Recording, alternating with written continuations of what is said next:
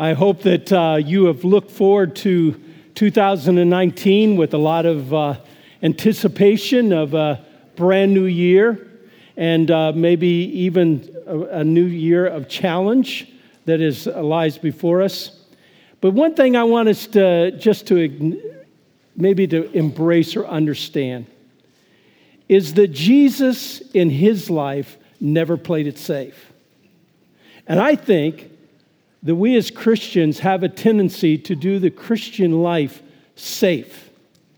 We try to be engaged in relationships and things even at church or among family, and we try to be as safe as possible because we don't want to be rejected. We'd rather just get along.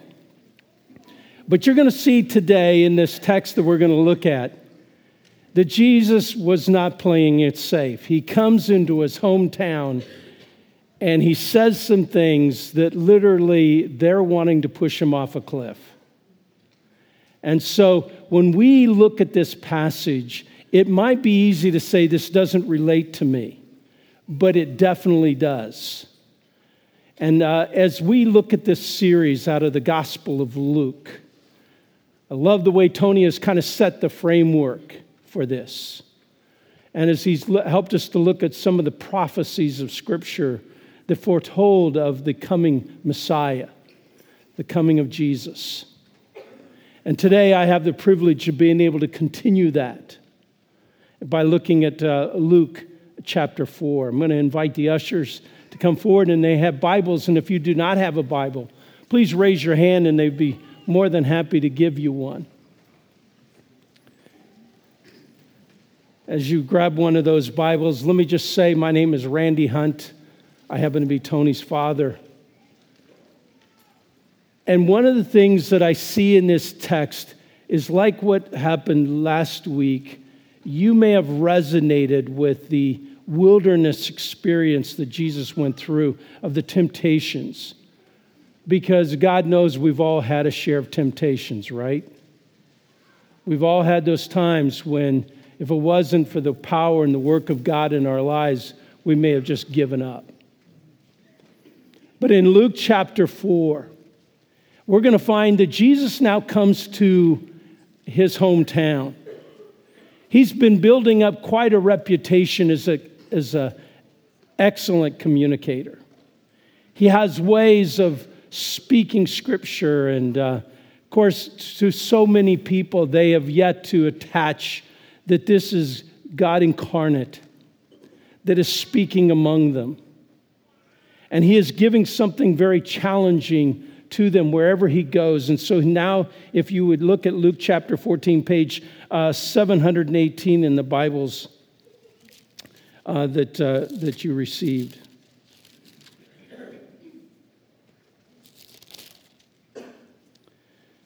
Jesus returned to Galilee in the power of the Spirit. So in other words, what was happening in the wilderness experience is carrying over.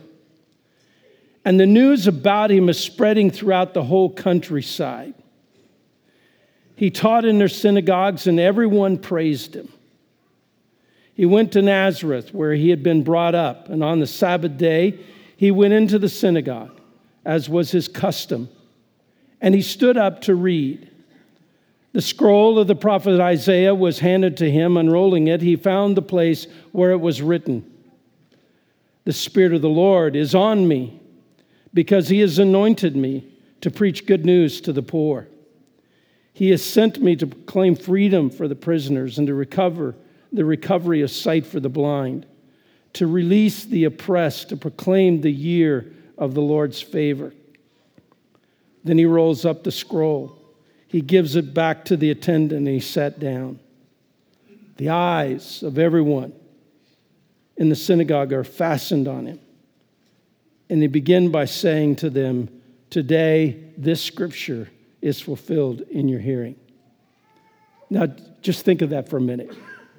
You're okay with what's been said so far. But when Jesus said, "Today this scripture is fulfilled in your hearing," that's like sucking the air right out of the room. Because to them, they knew what this passage of Isaiah represented. And for Jesus to say that today this is fulfilled changes a lot of things. All who spoke well of him and were amazed at the gracious words that came from his lips. "Isn't this Joseph's son?" they asked. Jesus said to them, "Surely you will quote this proverb to me, 'Physician, heal yourself. Do here in your hometown what we have heard that you did in Capernaum.'" In other words, while he was there, some of his first miracles. So a lot of stuff, a lot of miracles, people being healed, and a lot of the things that you see that he's talking about, the anointing, the preaching good news to the poor, proclaiming the freedom for prisoners, and so on. This is gaining momentum. He said, "I tell you the truth," he continued, "no prophet is accepted in his hometown." You may think that, oh, that's just an add-in. But what happens after that is going to show this isn't just an add-in. "I assure you that there were many widows in Israel in Elijah's time when the sky was shut for 3.5 years, and there was a severe famine throughout the land. Yet Elijah was not sent to any of them, but to a widow in Zarephath, in a region of Sidon. And there were many in Israel with leprosy in the time of Elisha the prophet. Yet not one of them was cleansed, only Naaman the Syrian. All the people in the synagogue were furious when they heard this. They stood up, they got up, they drove him out of the town and took him to the brow of the hill on which the town was built, in order to throw him down the cliff." I love this next verse. But he just walks right through the crowd and went on his way. This text really reveals a lot to me personally because of hometown challenges.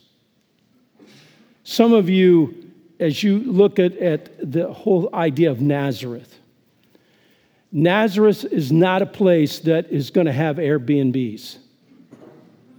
It's not a place that people are looking forward to going to. It's not a bad place, it's just out of the way.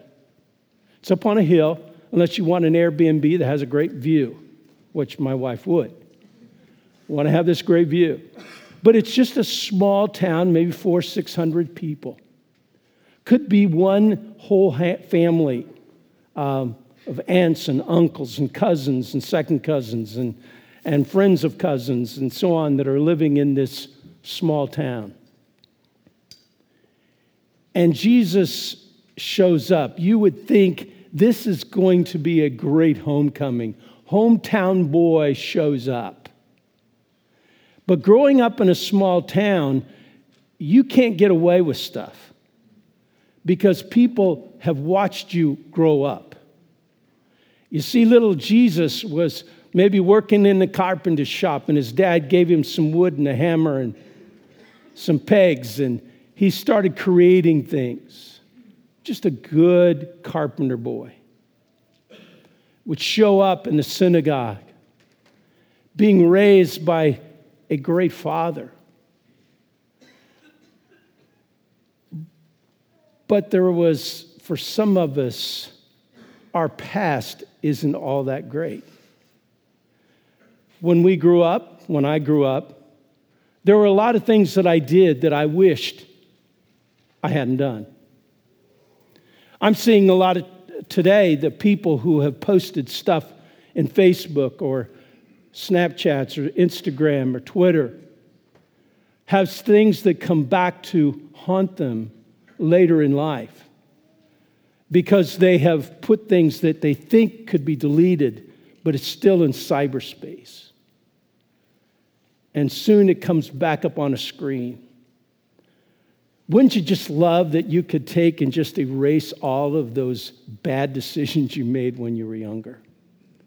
And people would be excited when you showed up in your hometown.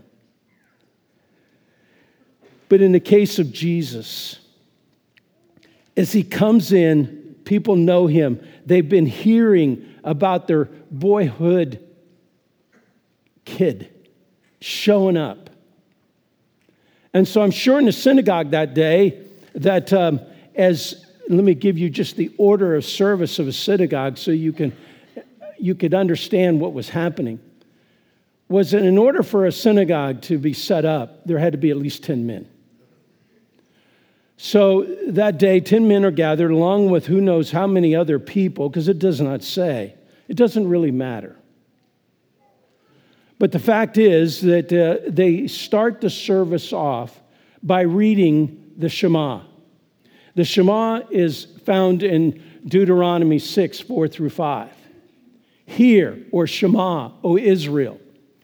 The Lord our God, the Lord is one. Love the Lord your God with all your heart and with all your soul and with all your strength. So they start right off with reciting that every service.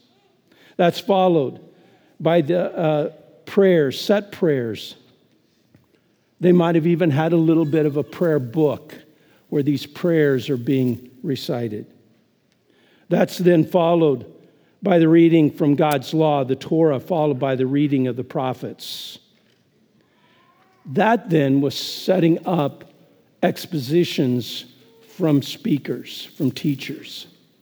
Can you imagine? You can maybe tolerate one message on a Sunday morning. But what if the minute that Tony gets done, Joel gets up and he speaks? That's followed by Matt. That's followed by Nick. That's followed by, and by this time you're going, holy smokes, how many of these guys we got to listen to? But what these men would do is that they would tie things together. They would kind of build this message from the things that they read. And so Jesus is one of those speakers, one of those teachers. Only the best of the best is now going to stand. And he reads from Isaiah chapter 61, verses 1 through 2. This passage refers to a prophetic figure, the messianic king who's going to come and what he's going to set up. And it says right there that the Spirit of the Lord is going to be on him, that he's going to anoint him to preach good news to the poor. He sent me to proclaim freedom for the prisoners and recovery of sight for the blind, to release the oppressed, to proclaim the year of the Lord's favor. And he stops just at those two verses. But what's the rest of the story? It's the rest of the story that they understood. It's almost like Jesus, you got to continue on because they know this is referring to a messianic king. Because it says that once, later on in chapter 61, it talks about, it refers to that Israel would be set up now. And that they would be overseeing the world. They would be like in control. They are now the chief nation. And all the foreigners would bow down now and serve them. So that's what they're looking for. That's what they're excited about. So at the reading of this passage, it brings back, how long we desire to see the King. And when Jesus says, today, this reading, this prophecy has been fulfilled at your hearing. You know how it's when somebody says something at first, it just flies right over your head and you don't get it? I think that's kind of what's happening because you see at this point, there's not this, they're kind of in awe. They're hung on the words that he's been speaking. Their eyes are glued to him. So to hear that, at first it's like, okay, and they give him some grace. But as he continues on, it's interesting. He said, then he rolled up the scroll. He gives it back to them and to the attendant. He sits down. The eyes of everyone in the synagogue are fastened on him. And he begins to say then to them, today the scriptures fulfilled in your hearing. But look what comes next. All spoke well of him. And they were amazed at the gracious words that came from his lips. But notice what they say. Is this Joseph's son? So what's so big about that? How can somebody teach like he teaches, to say what he says, and not be coming from some head rabbi who's very learned, very engaged in Scripture? Because a Messianic king is going to come from a great lineage, they're thinking. It's sure not going to come from some carpenter. But if they just read Scripture, seeing the prophecies, they know what's all happening. So at this point, they're struggling with the thought of Jesus' background because they're expecting something else. And if he's truly a Messianic king, this doesn't fit. But as he goes on, he said, surely you will quote this proverb to me. Physician, heal yourself. Do here in your hometown what we have heard that you did in Capernaum. And then he said, I tell you the truth. No prophet is accepted in his hometown. Here's where it has teeth for me. When I had went away to Denver, Colorado, it was there that I heard the gospel for the first time. Yeah, Jesus was a popular name in my school. I heard a lot of people use the word Jesus Christ. And I've always wondered, why is it that Jesus' name gets used like that rather than somebody else's name? But that name was used, but it was in Denver that I come face to face with a gospel message of God's love for me. And I knew that growing up in a small town where everybody knew you, there were teachers, there was the principal, there were other friends, there were parents, there were people that I worked with who knew the bad side of me. And even Leanne's own brother, when Leanne and I started to date, he said, you don't know what he's like. Because you see, my past was now driving who I am in the eyes of everybody there. But when I put my faith in Christ and I come back to Phillipsburg, it didn't take long before people were talking about and said, this guy, Randy Hunt's back in town, but he's got religion. And some of my best friends who I used to party with all the time called me up and said, hey, Randy, let's go party. Let's go get drunk. And I said, guys, I've come to faith in Christ, and he's changing my life, and I just am not connecting with that anymore. They go, yeah, we heard you got religion. And I realized that all of my past was clouding the eyes of everyone, and they were seeing me as I once was, not as who I am.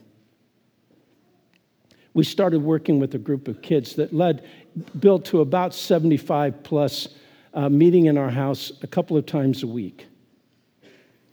And I would take these kids out, and God was just doing some amazing things among them. I mean, we would go to different churches in small towns, and people were excited about this group called Reach Out coming to their town. We'd have the young people, they would all sing. We'd sing some worship songs, and then we'd have some testimonies from the kids about what God was doing in their life. And then I would bring a message. At the end of those services, we would give an invitation. And it was amazing how God moved in such a way that so many of the church would come and be at an altar to pray and give their lives to Christ or to renew their faith. And all of us, we started praying about doing something like that in Phillipsburg. It's great out here in other towns, but right here in Phillipsburg, I wonder how they would receive it. Well, it didn't take long when we had said that we were going to do this, that the Ministerial Alliance was having a fit because we were known as a cult. And we don't want this kind of stuff to be done. We went ahead and had the rally, a little gathering. Songs, testimonies. One of the testimonies from one of the young guys, his mom come up to me after it's over. She said, I have never been this embarrassed. She said, you're nothing but a hypocrite, and you're ruining my kid. I would rather have him drunk and on drugs than to have this Jesus stuff you're talking about. And I started to see that, it's great outside the walls or the city limits of Phillipsburg, Kansas, people receiving what these young people were saying. But in my hometown, people couldn't get past my past. They still were hooked into what I did as a teenager. I'm really thankful to this day that we didn't have cell phones back when I was in school. Because I'm afraid of what people might still be able to get a hold of today. And people would bring that stuff up just to remind you of who you are. This is what you did. So when we think in fun and just among friends, that's just where it's going to stay, but we've got a cyber world around us that will just capture it and hold it there for a long, long time. Matter of fact, for the rest of your life. And it's available for the enemy just to bring up and show and to help people to begin to see this is who you are. Jesus wasn't that kind of kid because he was God incarnate in man. So it wasn't his bad mistakes. He was God. But he still lived like a teenager. And so for people to see this in their hometown, this young man coming in and, oh yeah, we're captured by his teaching, but his dad's only was a carpenter. So this doesn't fit. When I start to think about what Jesus was teaching, everybody is receiving it. They're responding at least to a point. But in verse 23, when Jesus gives this quote of a proverb, and when he says that, surely you will quote this proverb to me, physician, heal yourself, do here in your hometown what we have heard that you did in Capernaum. In other words, they're wanting to see the show. It's kind of what they know what he's been doing away from there. But now they want to see him do it there. They want to see all these maybe healings, or they want to see miracles. They want to see, demons cast out that they've heard. And so maybe there's all of this that they're kind of wanting some of that. Where they're wanting him to do what he's done in other places. But he says, I tell you the truth. No prophet is accepted in his hometown. Jesus knew these people couldn't get past who he was as a kid.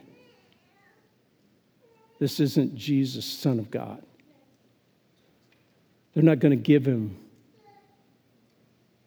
that kind of a name tag. And after that, what Jesus says next is where everything falls apart. He said, I tell you the truth, no prophet is accepted in his hometown. I assure you that there were many widows. So he starts to give two stories, one about the prophet Elijah and one from the prophet Elisha. These two prophets were speaking during some of the lowest times in Israel's history. People were not responding. There's famine in the land. And when Jesus begins to give the example found in 1 Kings 17, when Elijah is sent to provide for a widow at Zarephath, it's like fingernails going down a blackboard, because what Jesus was saying is that, yeah, there was all of these widows who were desperate in need of help during the times of famine in Israel, but God went somewhere else.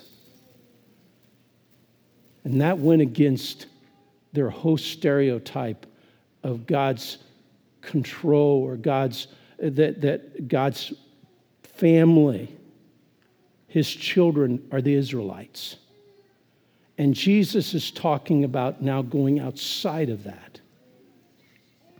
And when he talks about the Elisha in 2 Kings 5, here's a commander of a Gentile army who has leprosy. When that man who is rich and is powerful comes to Elisha's house, he sends a servant. And he asks the servant, just tell him to go dip in the river 7 times, in the Jordan River, and he'll be healed. Well, Naaman says, the audacity for you to tell me to go without him even coming down. That's one. Strike one. Strike two.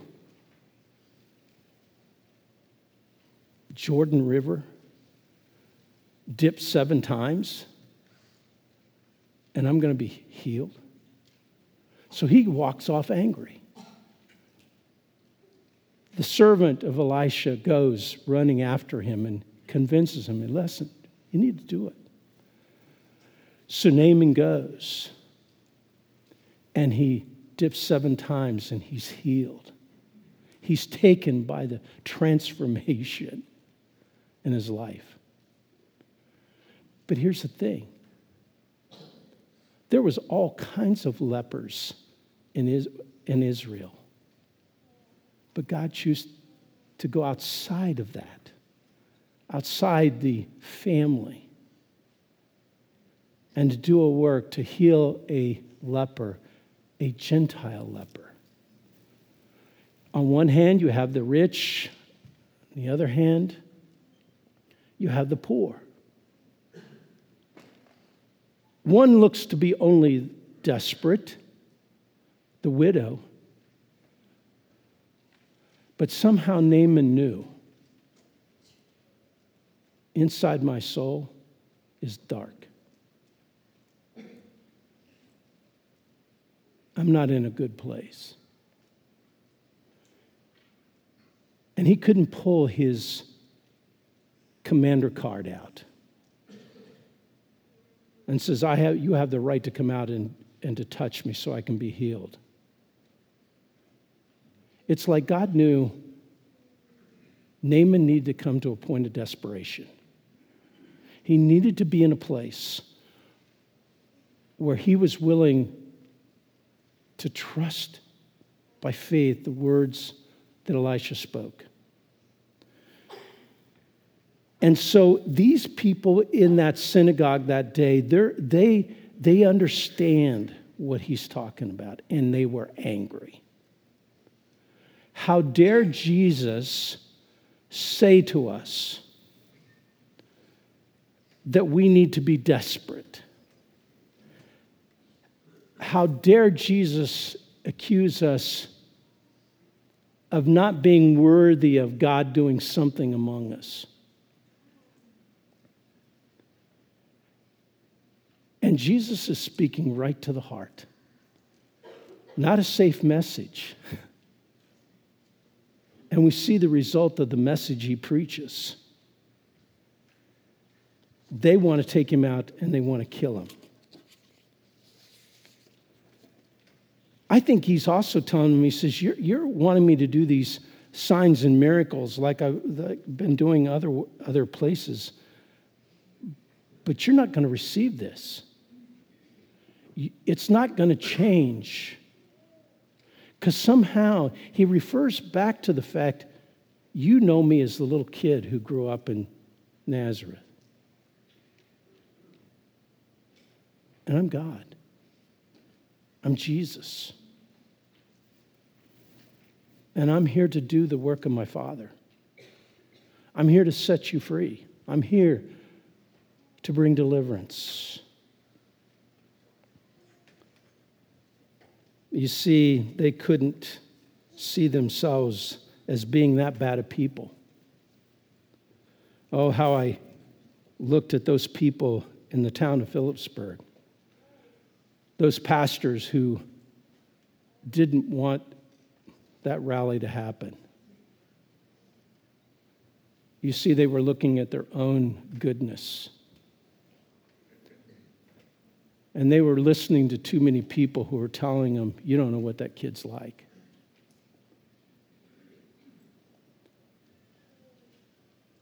And sometimes the people who give us the hardest time in our spiritual lives are people we know, our family. And some of us in this room have been rejected by family. You've had people who have turned their back on you because of your faith. So there are three things I want to take away. And before I even say that, Jesus, as we look in the Gospels, Jesus never returns to his hometown. I don't know if that would have been a continued insult, but the fact is they wanted to kill him. And he just walks right through them. But we find that the ministry, and we'll see over the next several weeks, the ministry that Jesus has among us, of what it does in people's lives. But what are three maybe takeaways that you and I could look at that applies to us? And the first one is this: there are going to be those in your life who will never forget your past. There will be those who will never forget your past. Your family, maybe some church leaders, maybe people in your oikos. Here's where I think we get safe. If for 2 years in your oikos you've been building these relationships, if you've not yet begun to share your story with them, you're playing it too safe. And we play it too safe because we don't want to face rejection. There's so many things in life we do, what others do, because we don't want to face rejection.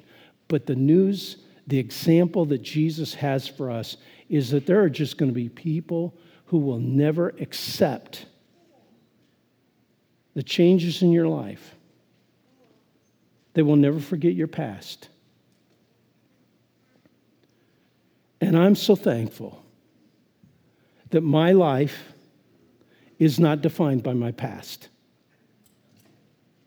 Are you thankful that your life is not defined by your past? Because there's probably not a one of us in this room who hasn't done stupid things. And you wish you hadn't made them. I mean, some things, in small town, I couldn't get past my parents. It's caused all the other parents in the town. If I did something wrong, guess what? My mom and dad knew about it before I got home. And when I first came to faith in Christ, the hardest thing for my dad was, it was embarrassing for him. I think he would rather I have lived like I was living and the stories he heard going on while I was a teenager. But to be the father of a preacher, it was hard for him. But he still loved me and he still embraced me. But there were other family members, extended families, so when we would come for Christmas, guess what would happen? The minute Leanne and I walked into the room, people would get up and go to another room. So we'd go into that room. And guess what they did? They got up and went to another room, which Leanne and I got up, went to the other room. Now, that was kind of a fun game for us because we realized that people, I think they thought I was going to get up and throw the Bible at them. Now, 18 years later, my mom and dad comes to faith in Christ, and I think a lot of my other extended family became okay with me being religious. It was my friends that I got in trouble with the most that had the hardest time because they wanted the old Randy to come back. And they knew that if they embraced what I was embracing, they would have to make major changes in their life, and they weren't ready for that. Matter of fact, my best friend said, putting your faith and trust in Jesus that you talk about, that's for old people. And I said, Kurt, it's not just old people. It's for anybody. And Jesus has a way of transforming lives. That's his whole message here. That's what you're going to hear over these next several weeks. And as you come here, you may be still chained to the past. And I just want you to know this morning that Jesus comes to set us free. Our past, our future is not defined by our past. I think the third thing he invites us to do is to proclaim the good news, to proclaim the gospel, and expect rejection. How many of you, when you went, maybe as you were younger, did door-to-door work, and you go up and knock on the door, and you knew there were people in there, but they wouldn't come to the door? That was followed up years, maybe not even years later, when you had people knocking at your door, and you wouldn't go. Why do I say that? Because I think in a lot of ways we try to be so safe, we don't want to face rejection. So we just rather stay silent. We've got great news. And so I should expect that there are going to be people, and it could be family, could be church leaders, who cannot embrace the journey, the gospel that I'm talking about. But there could also be those in my oikos. There are people in my oikos who, when I began to share my story, was like, oh. But I had one guy that in my oikos, when I shared with him about my story, he said, man, that's quite a story. He never continued it on from there, but he was my next door neighbor, but I'd shared with him my own personal story, but I let the relationship continue to build. I hadn't played it safe. I could have said something else, but I didn't. So what I want to say to all of us this morning, as we come to a close, Jesus could have given us a safe message by just get up and preach, and everybody said, oh, that's just such a great message. And everybody could have been happy. Loved his preaching. But when Jesus spoke truth and challenged people's hearts, the rejection came. And rejection continued to follow him the rest of his life. He gave us an example. So what I say to us, if you're afraid to speak the gospel, share the gospel, your story, and how you're engaged it with other people, you're being too safe. It really hasn't impacted you the way that it should. Let's pray. Father,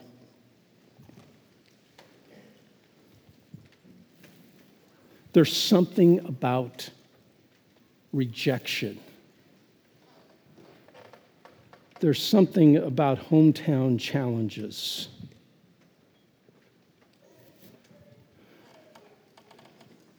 The way we've lived in the past.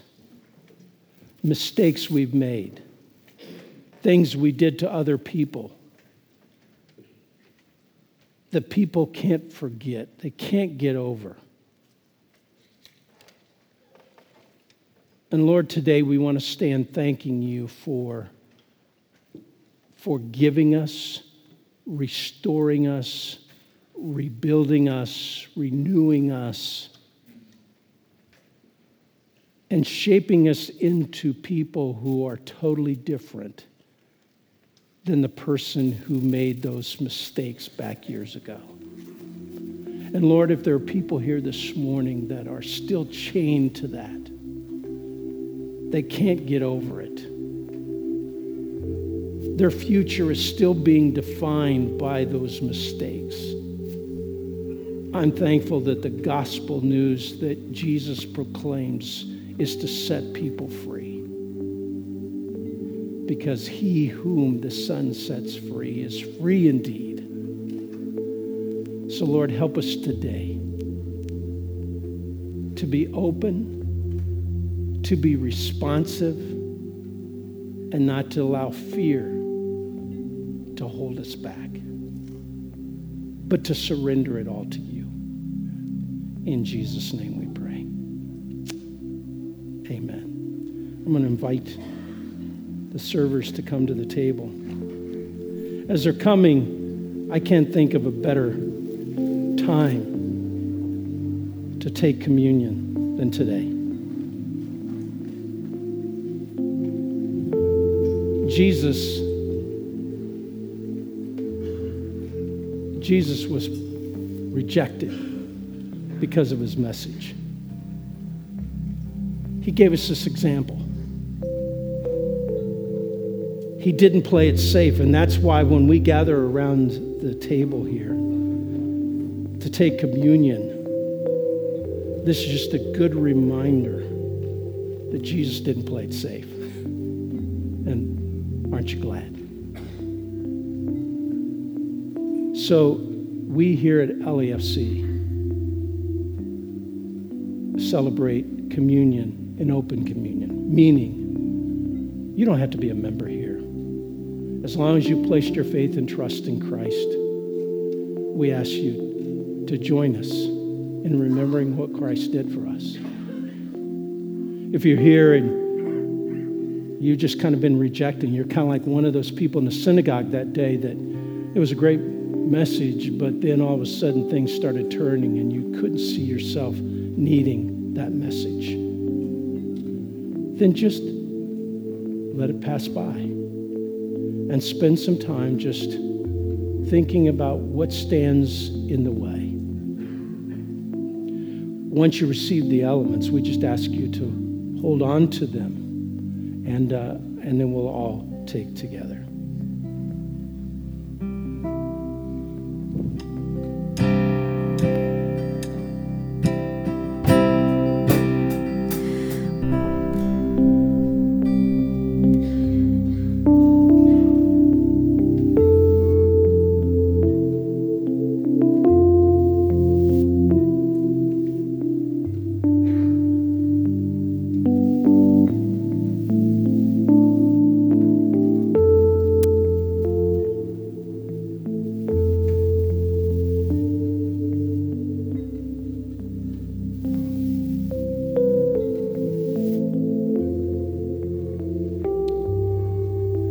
On that night in the upper room, the night that Jesus was betrayed, he took bread.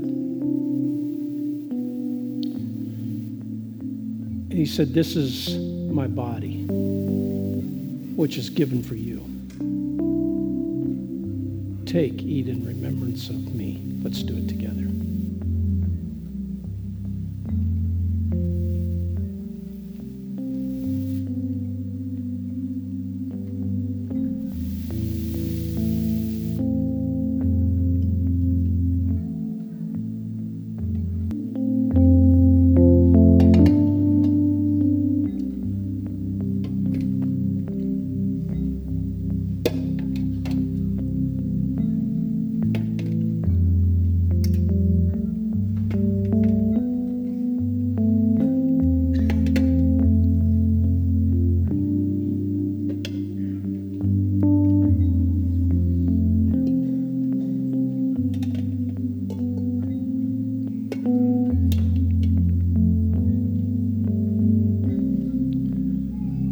Then he took the cup and he said, this cup represents the blood of a new covenant. A new relationship now has been formed.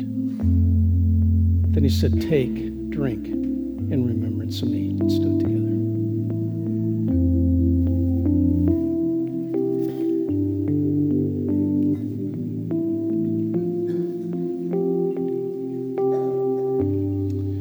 Heavenly Father, thank you for not choosing a safe route. You faced this world head on. You took everything that man could throw at you. And you went to a cross. And there you paid the price for the sins of the whole world. And 3 days later, after you were resurrected, the price and the continuation that life now is eternal. Sins are paid for. Sins can be forgiven. Lord, may we today remember that great price that was paid. And thank you for not playing safe. For it's in Jesus' name we pray. Amen. Are you glad that Jesus didn't play it safe? You know, we don't have to continue to be chained to the past. Your life's not defined by all those mistakes of the past. Jesus came to set us free. He came to transform us. He came to shape our lives to become fruitful in his kingdom work. You may be rejected, expected, but the gospel message we have to proclaim is great news. Not bad news, not fake news. It's great news. This week, go in peace and enjoy proclaiming